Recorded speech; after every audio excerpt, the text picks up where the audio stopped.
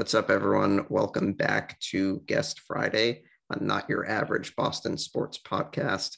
I am your host, Garrett Hayden.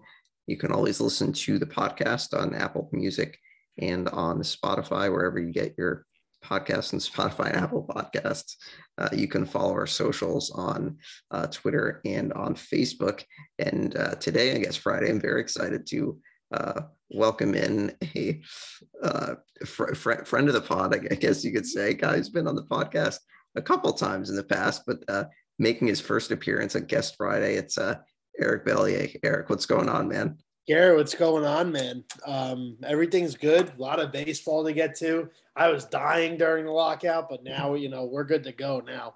Yeah, I can imagine. So those of you who remember, Eric's obviously been on the podcast a couple times talking baseball. It's great to have you. Great to know that we're actually going to get some baseball this year, because I was a little concerned for a minute.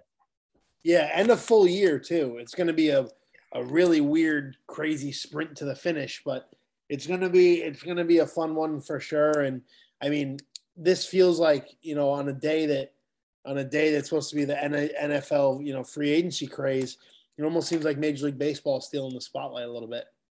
Yeah, oh, absolutely. I mean, it is it's interesting how that has kind of happened, that free agency is kicked off, kind of kicked back up, at least for baseball, the same time that football is coming in with free agency news. So I guess to start, obviously taking a look back at the lockout that, almost hit 100 days, 99 days.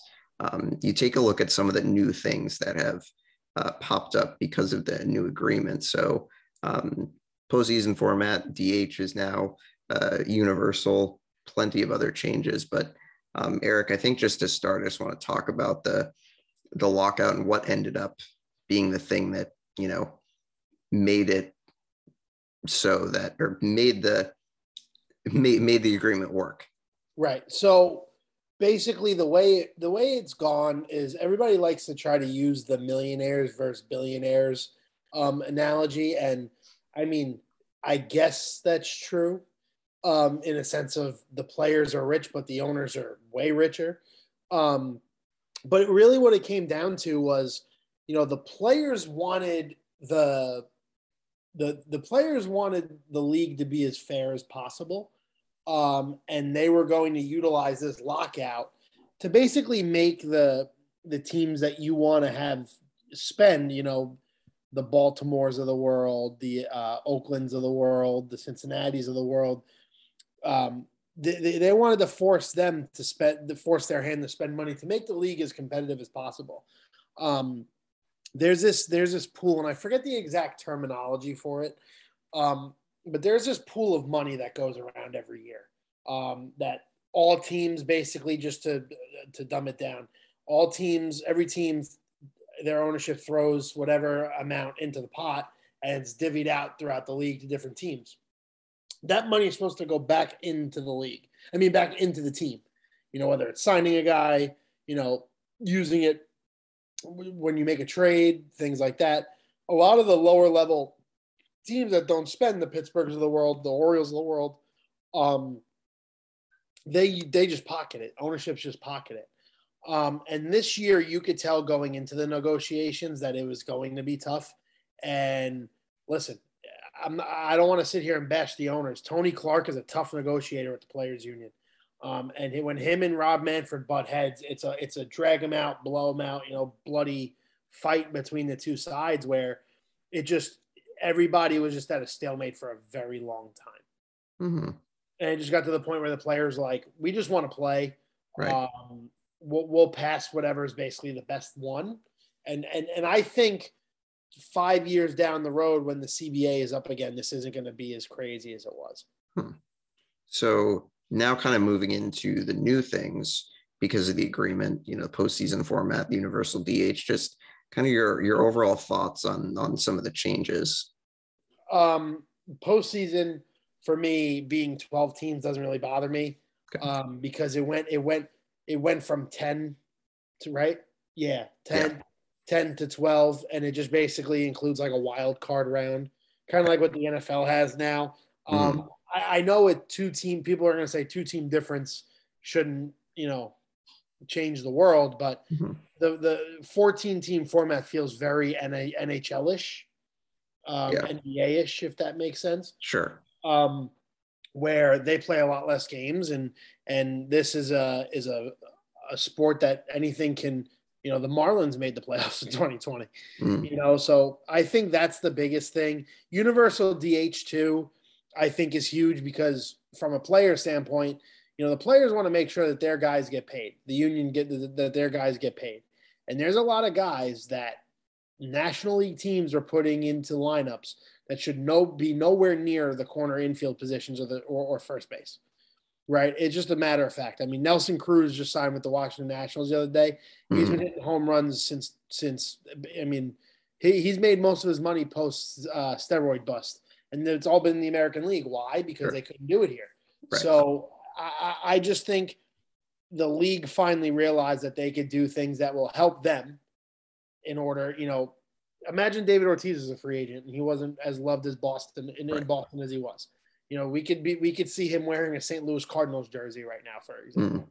Um, things like that. I think the ownership groups and the players were able to say this is going to help us, will also help them because the mm, extra playoff means extra TV revenue. sure. What are some other changes that they put in there that you think people aren't talking enough about? I think the potential. I don't remember off the top of my head if they did get rid of the draft compensation. Okay. Um, but if they did, that's huge because, Mhm. after this year, it's huge because there's a lot of guys that didn't accept the qualifying offer and teams, the Mets reap the benefits of that. They have 6 picks in the first 100 picks, which is huge for baseball. Sure. Um, that and the international draft, which I don't think is going to go over very well. Hmm. David Ortiz was very vocal against it because recruiting players out of South America, the islands, Dominican Republic, Puerto Rico, all that. It's a completely different animal signing guys out of there than signing, Jimmy John that plays for Holyoke High School. You know Hmm. what I mean? It's a lot different. It's a whole different animal, and trying to make it uniform, I think, is going to really poke holes into what's going on over there. But that's just my opinion. I think banning shifts is really getting overlooked because it's not like the 4 guys have to stay in the same position at all times. They can move around the field, but I'm sure Joey Gallo is somewhere smiling in Tampa Bay right now. You can't have 6 guys in right field. Hmm. You know what I mean? You can't have 6 guys to the right of second base. It's modified. You could have guys standing over second base like they do. Okay. But I think the modification of it is going to, I'm not against the shift, but I'm not for 8 guys standing on one side of the field. Sure. So just back to the international draft for a second. There are some people listening, and me myself, I'm actually not 100% clear on what that is exactly. Right. So basically, free agents, whether they're amateur free agents, undrafted free agents in America, whether it's at a college, high school, whatever it may be, they're trying to take that format and push it over into the international realm. Okay. Latin America, Venezuela, basically take players from all those pools and throwing them into that and trying to make it uniform to how it is here. To me, I think the signing process in areas like the Dominican Republic, Puerto Rico, Venezuela, wherever it may be, it's a lot tougher than it is here because as much as I love baseball and as popular as baseball is, it's an iota of popular compared to over there. It's lifeblood there. Right. It's the scouts that do work there and work in Cuba and wherever it may be. They are the real heroes because you wouldn't have Xander Bogaerts, you wouldn't have David Ortiz, you wouldn't have Manny Ramirez, Juan Soto, Jose Abreu, household names. And trying to make it uniform, it's more I'm trying to make this sound. It's more diamond in the rough over there type of signings, to where there's not just pockets of talent as there is just, nationwide up here because of high school and college, if that makes sense. You want to throw you, and they also sign younger. That Juan Soto signed when he was 16. You're gonna have a draft full of 15 and 16-year-olds. It just doesn't make sense. Sure. So now kind of moving away from the lockout, moving into free agency. Obviously, free agency kicked back up a couple of days ago, and there have been plenty of moves that have gone on. What are some moves that have stood out to you so far? Because there have also been a couple trades as well. That's what I was going to say. Obviously, the two big free agent dominoes are waiting to fall, with Freeman and Freddie Freeman and Carlos Correa. Sure. But, and Chris Bryant, you could throw three in there. Yeah. But I mean, some of the trades that have gone on, whether it's the one that broke today with Matt Olson, it blows my mind. And I'm not saying this because me, I'm a Met fan. I'm not saying this because I despise the Braves. It blows my mind that you have a Chipper Jones level cornerstone player that was the heir to the throne once Chipper retired. A guy that led you to the World Series last year, stepped up more than ever once Ronald Acuna tore his ACL. You sold your farm for Matt Olson, who's really good. He's a top 10 first baseman in baseball. Don't get me wrong. But, because you didn't want to give Freddie Freeman a sixth year. He's a guy that you want to have in your organization for life. And to not give him that kind of blew my mind. And I think that's a big leadership mark too. He brings a lot of intangibles. That's a big move that stood out to me. The trade that broke, we talked about teams selling or teams trading and tanking. Look at what the Reds are doing. They sent Sonny Gray to the Twins, even though they did get a great haul back from them.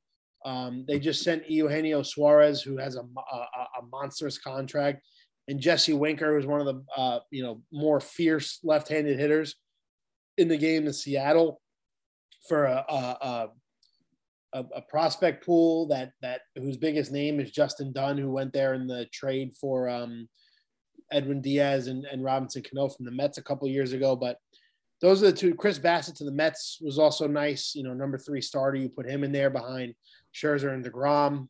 I still can't believe I could say them in the same sentence. But it's been the trade market for the most part right now.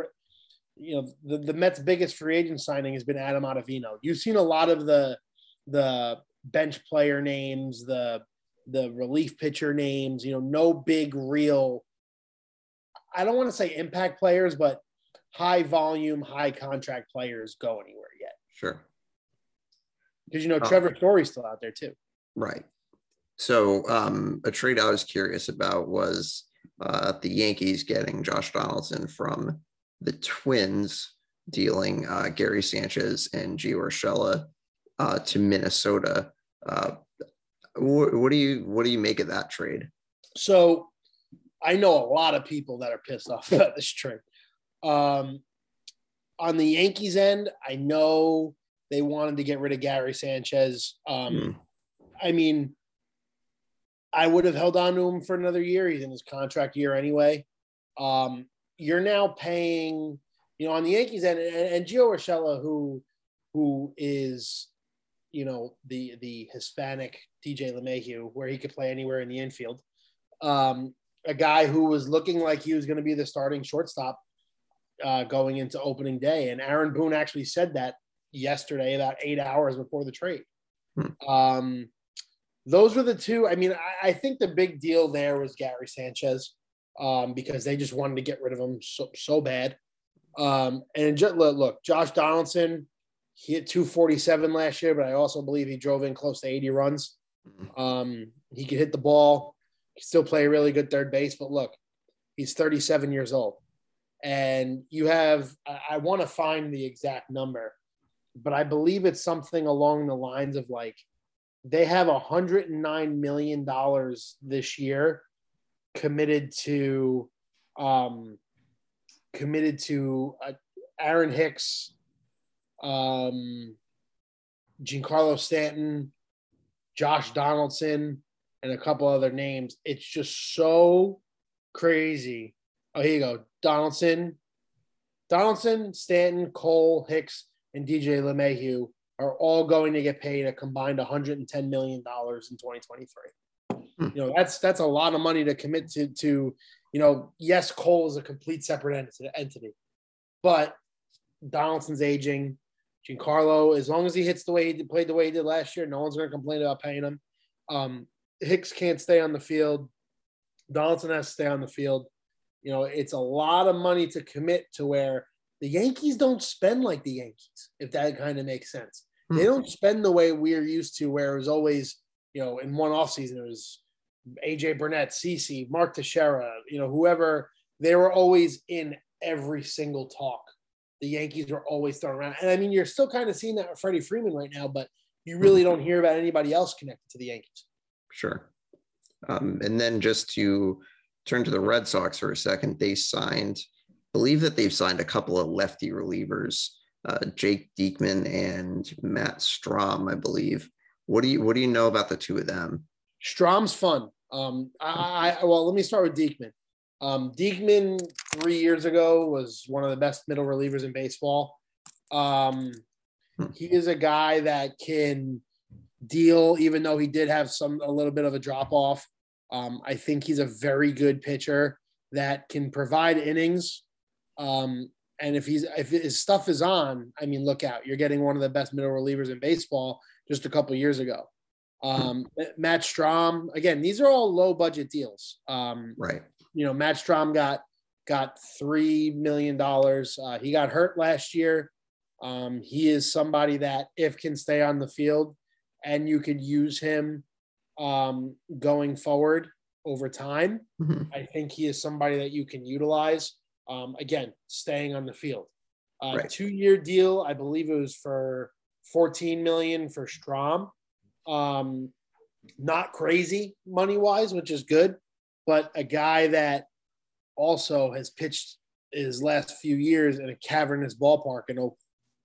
So that's something you got to really take into consideration to where you could be very optimistic about Diekman, as I am, but you have to be cautious too, because going into, left field isn't 310 feet away. in Oakland, you know what I mean? Right. Yeah, definitely. I guess I'm going to be curious to see what their bullpen looks like, but I mean, I also think that there are plenty of questions that they have in on the offensive standpoint, like in their lineup. I'm kind of curious about what the plan is exactly in the outfield with them bringing back Jackie Bradley Jr. I think that trade happened so early in the offseason that people forget about it. I was dumbfounded as to why they'd bring JBJ back. Now, I know JBJ is a big glue guy, big locker room guy, but he's not a big offense guy. He'll bat you as a high. I'm willing to say he won't bat over 235. Kike Hernandez was just as serviceable in center field as Bradley is. Now, Bradley does have a couple Gold Gloves under his belt, but that's all he's there for. I liked Renfroe a lot, but his bat was telling in the postseason because he was invisible in the postseason.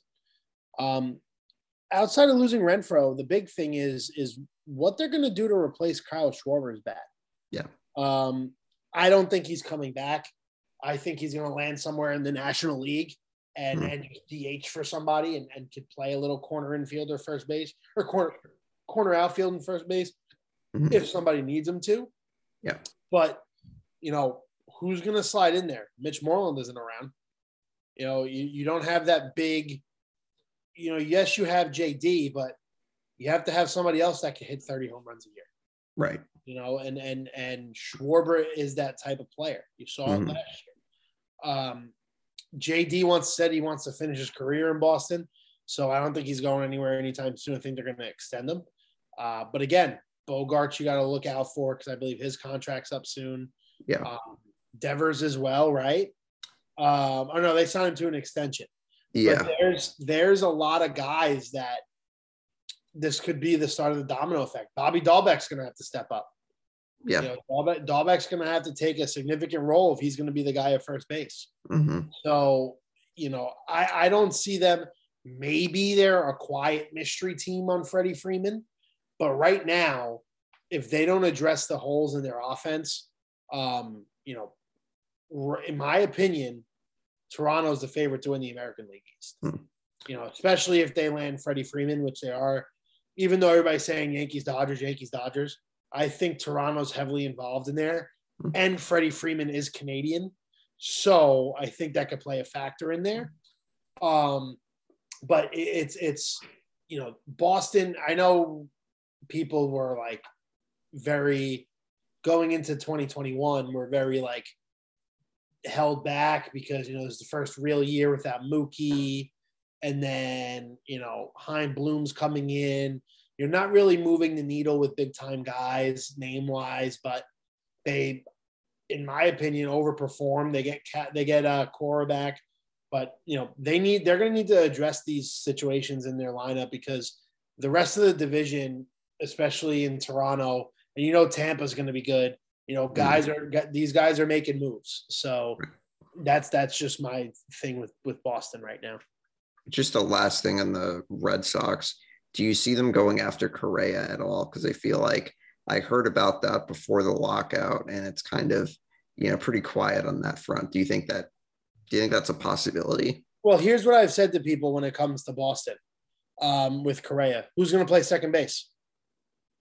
You know what I'm saying? Yeah. There's a ego there. There's egos there, and I'm not saying that that's a bad thing, but you know, A-Rod didn't want to move to third base for a while, right? And then he realized he wanted to win. Who's going to take that hit? You know, I think if you move Bogarts, that's going to, you know, kind of collapse him in a sense of, oh, I don't want to come back here. But then again, you know, Javi Baez last year when he got traded to the Mets, he said, the only way I'm going to play second base is if Francisco Lindor is playing shortstop. So maybe Bogarts will realize that Correa is that type of player, which he most definitely is if we get to this point, and he might bite the bullet and go to second. But that's the biggest thing is Correa's, wherever Correa is going to go, he's going to play shortstop. Sure. That's the big thing. So, you know, talking about Freeman, talking about Correa, what do you think about Chris Bryant? What do you think a possible landing spot is for him? Bryant's really weird. A guy that the trade deadline was surrounded around the big three from Chicago: Baez, Rizzo, and Bryant. Obviously, Baez and Rizzo both ended up in New York on two separate teams, and Brian went out west to Chicago. Yeah, no, he didn't go to Chicago. To San Francisco. It's really weird because he underperformed. You know, I don't think San Francisco was really overjoyed with how KB played. I heard today that the Rockies are like aggressively going after him, which I mean is odd because the Rockies are in no shape to compete for the division. But they're a team that's going after him.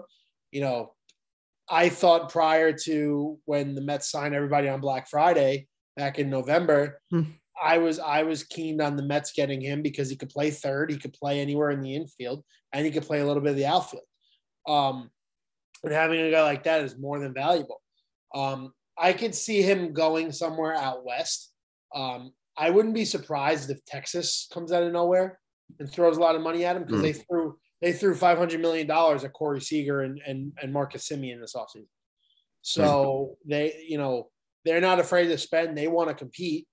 So he's weird because you really haven't heard teams that are in on him. It's been so much about Freddie and so much about Correa that it's almost like Bryant's being forgotten. Bryant and Story. It's almost like they're being forgotten about a little bit. The way that everybody's classifying what's going on, they're saying that it's the winter meetings and spring training put together because of the lockout. So everything's going on. Something can drop at a moment's notice. You know, sure. You never know what's going to come up, but that's what's fun for our end, right? As we're sitting here, Twitter, yeah. just to see what ends up happening. So Sure. I think he ends up out. I think he ends up out west personally. Sure. But that's just me. Hmm. So it's interesting that you mentioned spring training, winter meetings put together. Obviously, it's going to be a wild time with spring training games starting this week, and guys still being unsigned. You know, what is that going to look like with guys, going from being unsigned to going to a team and then being thrown right in there to play games? So the good thing that the Major League Baseball Players Association did was that they set up a camp, two, one in Arizona and one in Florida, for players to go and train and get themselves ready to go into this, because this is a 3-week spring training. Right. Opening day, I believe, is 3 weeks from yesterday. So, it's right there. But it's we've seen this a lot with a bunch of different players, but I think it kind of shows you who's going to come out of the gate firing. And there's a lot of teams that kind of have gone through facelifts, and I'll use the Mets as an example. Their turnaround from last year to this year, they have a new starting third baseman, they have a new starting pitcher. They have a new, they have two new. They have a brand new number 2 and a brand new number 3 starter. They have a new center fielder. They have a new right fielder. Guys, you're going to see guys come together, and see who has that camaraderie part, right away. Chris Bassett got traded yesterday, flew from Arizona to Florida yesterday, and reported to camp today. Mm-hmm. Things are moving, and as these guys go through, you're going to really tell who is training during the lockout, because, there's guys like, I'll use Scherzer. Scherzer said, I've been training the entire time. He's not the opening day starter, but he said his first start, he could go 100 pitches if he needed to. There's guys that really took advantage of the time off and just prepared themselves. Right. So you mentioned the Mets as a team to watch early on. What's another team similar to that maybe has gone through a bunch of changes, and you think that maybe there'll be a team that could compete? Seattle, a team last year that I don't think anybody had any idea that they would win 98 games. They're a fun team to watch. They're a young team, and they've been very active. I know that they were in on Story, but everywhere you look, Seattle's name's popping up. Going and getting Suarez and Winker today, 2 big power hitting bats that you could put in the middle of the order, and you mix them in with the young guys. They have one of the richest farm systems in baseball, with Jared Kelenic, Julio Rodriguez, two great young outfielders. Evan White, who's a mountain of a human being that plays first and third for them. They're a fun team to watch, and with Kyle Seager retiring, it was kind of like the last of the old Seattle Mariners. King Felix kind of fizzled out, and now Ichiro's been gone, and then now it's Seager. Now it seems like they finally turned a new leaf. That's kind of like my dark horse team this year. I think that there's every possibility for them to win the American League West. I think Texas doesn't have enough pitching. That's why I'm not so high on them. You could have all the hitting in the world, but if your starting pitchers have a combined 4.8 ERA, you're not going to get anywhere. Sure. Yeah, absolutely. Yeah, I think I was definitely one of those people that was blown away at how much money they threw at, Seager and Simeon. But yeah, you're right. If you can't pitch, you're probably not going to be super competitive. And they're deserving players of those contracts. I mean, sure. By far the richest up the middle in baseball, but they are, build off that now. Right. You have you have offense up the wazoo at this point. Them, Adolis Garcia, they just traded for Mitch Garver. They have enough offense that they could have mediocre pitching and get by, but if you have elite offense and good pitching, that's a difference of 10 wins. And, sure. And 10 wins in a 162 game season go a long way. Yeah. So I wanted to kind of return to talk about the lockout, but first I had another question I just thought of. So with the season now being moved up a week earlier, does that change any of the schedule at all? Does it make it more compressed? Or So like how is that going basically, to work? so basically, what it sounds like they're doing is they are going to. Well, what's going to suck is the rainouts that are going to come because every team gets a handful of them. Sure. But they promised 162. They're going to get 162 games, but off days have now turned into doubleheaders. Hmm. Um, so they are. That's what they're trying to really work on is where they're going to fill those days because you hit July and August. These guys are freaking burnt out by then. And now you're going to throw in no more 7-inning doubleheaders. So now you're playing 18 innings in a day, and you're taking away precious off time from that, precious time off. So it's not going to be compressed. I believe they extended it a week to kind of make it in the same time frame. Okay. But it's going to be interesting to see what they do when it comes to getting those games in on top of whatever gets delayed and postponed Sure. because of we can't control Mother Nature. Yeah. Yeah, absolutely. So just kind of going back to the lockout, and obviously I think the longer it went on, the more concerned I think people were. But I think in your opinion, do you think the lockout did damage to the game, and like to what extent did it? Well, I think everybody wanted to go back to the 94-95 strike and say like this was that proportionate. I think if one side had a leadership change, whether it was Tony Clark with the Players Association or Manfred, who I think is horrid, this would have gone a lot easier. And also, you got to remember, Major League Baseball, the owners basically refused to not barter, negotiate. There you go. Negotiate for like 2 months. They put it off until then, and then they offered piss poor offers, and it led to being where we are today. I wouldn't say it affected the game because Okay. I think a lot of people care about baseball enough to where they won't go away. And it's not the size. It's not the size of the strike that the players went on in '94. So I mean, there'll be people saying, "Oh, this, that, nasty. I'll never watch baseball again." Okay, see ya. They're not going to be hurting for that. Huh. Yeah. And then I think, you kind of mentioned it with, maybe changes at the top, but like, do you think this whole situation, I mean, obviously I think the answer to this is yes, but how does this change how the players look at the commissioner's office to be like, okay, we went through a 99-day lockout. Does something need to change? See, that's what's so tough is because Manfred works for the owners. Right. That's the thing. So Manfred, as horrible as he is and as terrible of a commissioner he is, he deserves the boos Roger Goodell gets, but he doesn't get them.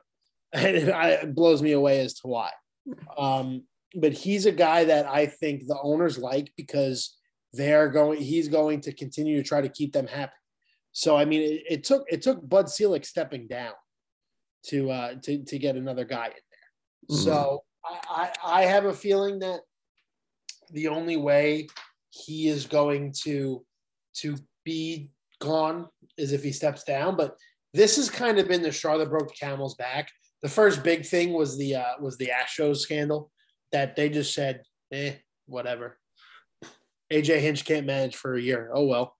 Yeah. The players involved got nothing. They lost a couple draft picks, and they still went to the playoffs every year since. So it doesn't really change much. And then this lockout, albeit the owners probably didn't care, but the players did, and he's the big reason why nobody wanted to do anything. Nobody wanted to talk. He didn't want to talk to anybody and waited till the last minute to try to get something done. And the offers that they sent out were so pathetic. And it was honestly sad. As happy as I was that they got the lockout taken care of and, there's going to be baseball on time. And, they were sliding in there last minute. Oh, take this lawsuit out. Oh, take this lawsuit out. These are required for you guys to play. It's like, screw you, dude. Like, just Just figure it out and play baseball. There's no need to sneak little things in there at the last second. Yeah. Yeah. I think that it's just good to see that we are, past this point. Yeah, 100%. I think it obviously is great that baseball will be back. I think it's definitely something that people still enjoy. People are still going to, come out to the ballpark and enjoy the game. I'm just so excited to see how the season goes. I think with how quickly free agency, and spring training, are coming together kind of at the same time. It's going back to what you said about players not signing until into free agency or into spring training rather. You always see a couple of guys go through that, like Bryce Harper did it, Machado did it.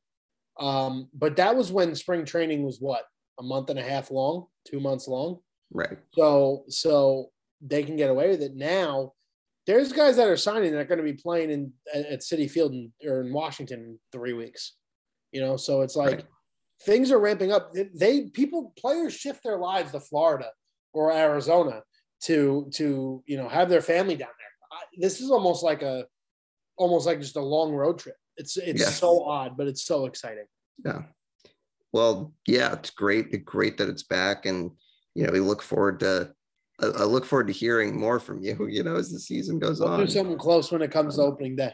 Yeah, absolutely. So, Eric, thanks again for coming on, and you can always follow Eric, and as I understand, you're doing some work with the Springfield Thunderbirds. Yeah, digital media stuff with them. They're on a roll. Not to talk hockey real quick, but it's fun. They're in first place. Follow me on Twitter, Eric_Bellier21, BELYEA is the last name. And thanks for having me, brother. Yeah, absolutely. Sounds good. All right, guys. We'll talk to you next week. Have a good weekend.